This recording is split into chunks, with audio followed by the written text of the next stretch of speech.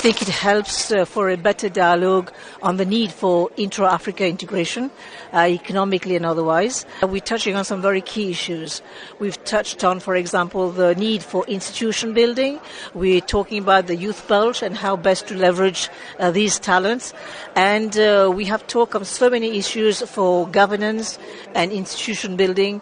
I think this dialogue, this narrative, if it's sustained in terms of actions, we could see Africa moving in completely new direction. I know you've been very vocal about infrastructure and how Africa needs to create a better one to take care of its health needs. And you've cited the areas of government, of private sector and philanthropy as a major source to create a better healthcare infrastructure.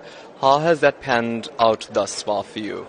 What we're talking about today is how to increase the nexus between health and other areas like food security, nutrition, water sanitation and energy and air pollution quality.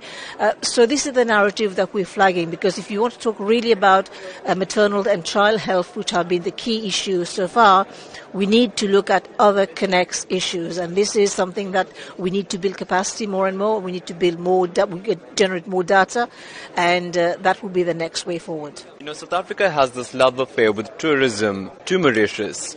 How can this conference create better tourism links with other African countries to ensure that Mauritius benefits from the tourism chunk of the economic pie?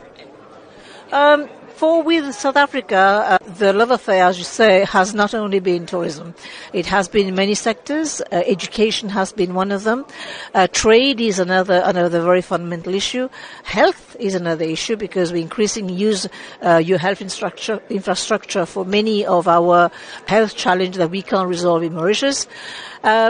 Why do South Africans come to Mauritius? I think, again, these are an introspection we have to see, but we have some of the answers in terms of providing security, for example, in terms of providing the necessary tourism infrastructure.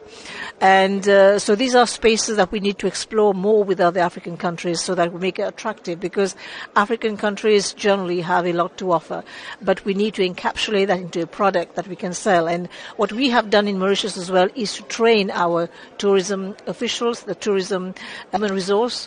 They're fully trained, and so they can respond to the needs of the tourist who comes to Mauritius. A lot of discussion, a lot of dialogue, a lot of policy discussed during this conference. When you go back to Mauritius, how do you as a leader of state now hold those who have made pledges and have made contribution via IDEA? How do you hold them accountable?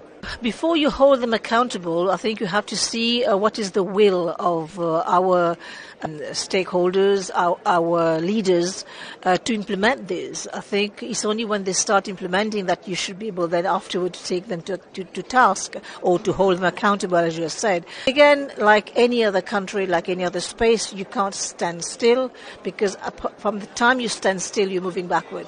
So we are on a treadmill, and we have to see to it that we keep on improving the product so that the wider public can benefit.